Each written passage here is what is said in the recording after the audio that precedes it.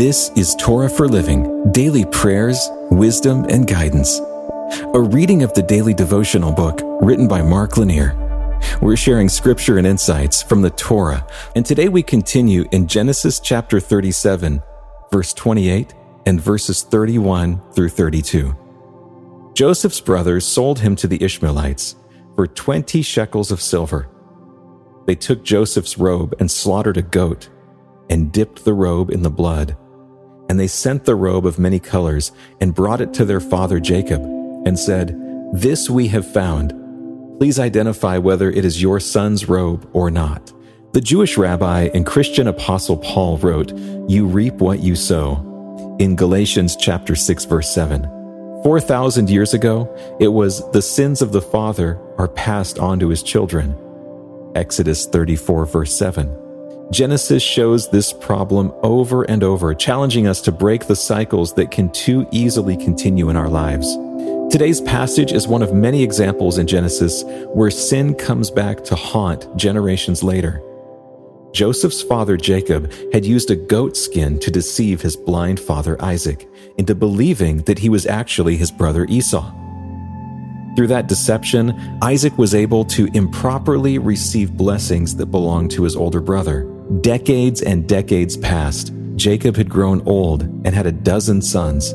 Those sons didn't get along any more than Jacob had with his brother Esau. Jacob favored his son Joseph just as his mother had favored him, while his father had favored the older Esau. Now in his old age, a goat is used to deceive Jacob, only with a twist. It isn't simply that wearing a goat skin and smelling like the fields made a blind father think he was dealing with a different son. This time, the goat was slaughtered, and the blood was smeared on the special garment that belonged to the favored son Joseph. The garment set Joseph apart. It was a special gift from his father. Upon seeing the garment in blood and being told that it was found in that condition, Jacob became the deceived father. Convinced that wild animals had killed his dearest son, Jacob went into mourning.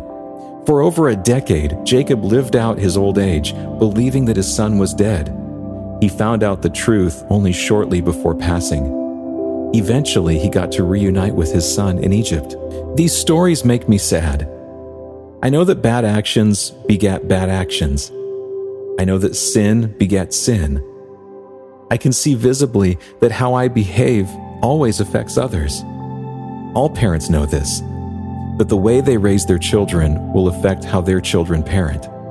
I want to live more carefully, more deliberately, taking this lesson to heart. I want to thoughtfully consider my actions more than ever before. I want to break the cycle of sowing and reaping, both for my sake and for that of those I love. Let's pray. Lord, please help me to be careful in life. Let me make choices that reflect your love and goodness. Forgive my sins and help me make things right. In your name, amen. This has been a reading of the daily devotional book, Torah for Living. It's written by Mark Lanier, author, lawyer, and founder of the Lanier Theological Library. You can find out more about the book in the show notes. And you can hear even more podcasts, watch videos, and read blogs and devotions that we hope will strengthen your faith right now at hopeondemand.com.